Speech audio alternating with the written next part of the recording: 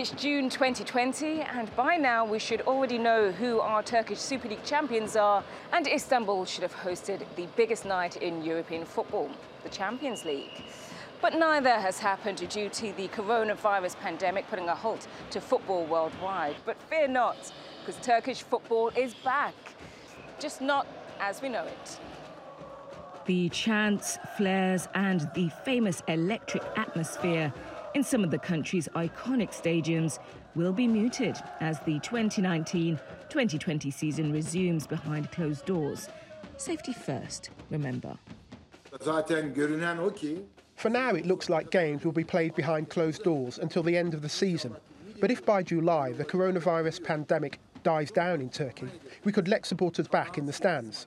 Our initial plan is for the remaining 8 match days to be played without fans. But if things get better, the last 3 could have spectators.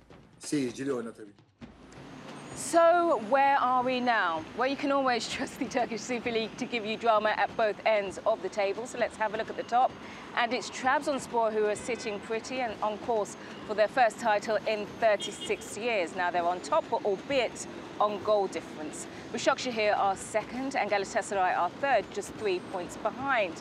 Now looking at the bottom half of the table, and it's Rizespor, Ankaragücü and Kayserispor who make up the bottom 3. But if you look at it from 10th to the relegation zone, there's only 5 points that separates them with 8 games to go. Having waited until the 19th of March to suspend competition later than other European leagues, the TFF announced its intention to return on the 12th of June. But then the clubs threw several spanners in the works. Beşiktaş found 8 cases of the virus among their staff and players. Fenerbahçe had a positive test, forcing them to cancel training that week. Kasımpaşa had 2, and so did Ankaragücü. Physically, we are not lacking anything. We have done everything our coaches have asked from us. But mentally, whatever you do, some people get affected more by the current situation. Even one player testing positive turned our lives upside down here at Ankaragücü.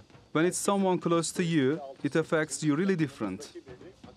But the league restarts with some alarming news for league leaders Trabzonspor. UEFA announced that they were banned from UEFA competitions next season, so even if they do win, there's no Champions League action, which makes things interesting for the rest of the top 7. Mathematically, even 7th place Fenerbahçe could end up going to Europe.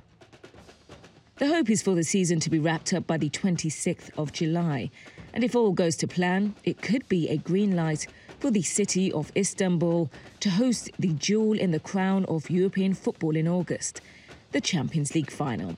But until then, let the games begin. Samantha Johnson, TRT World.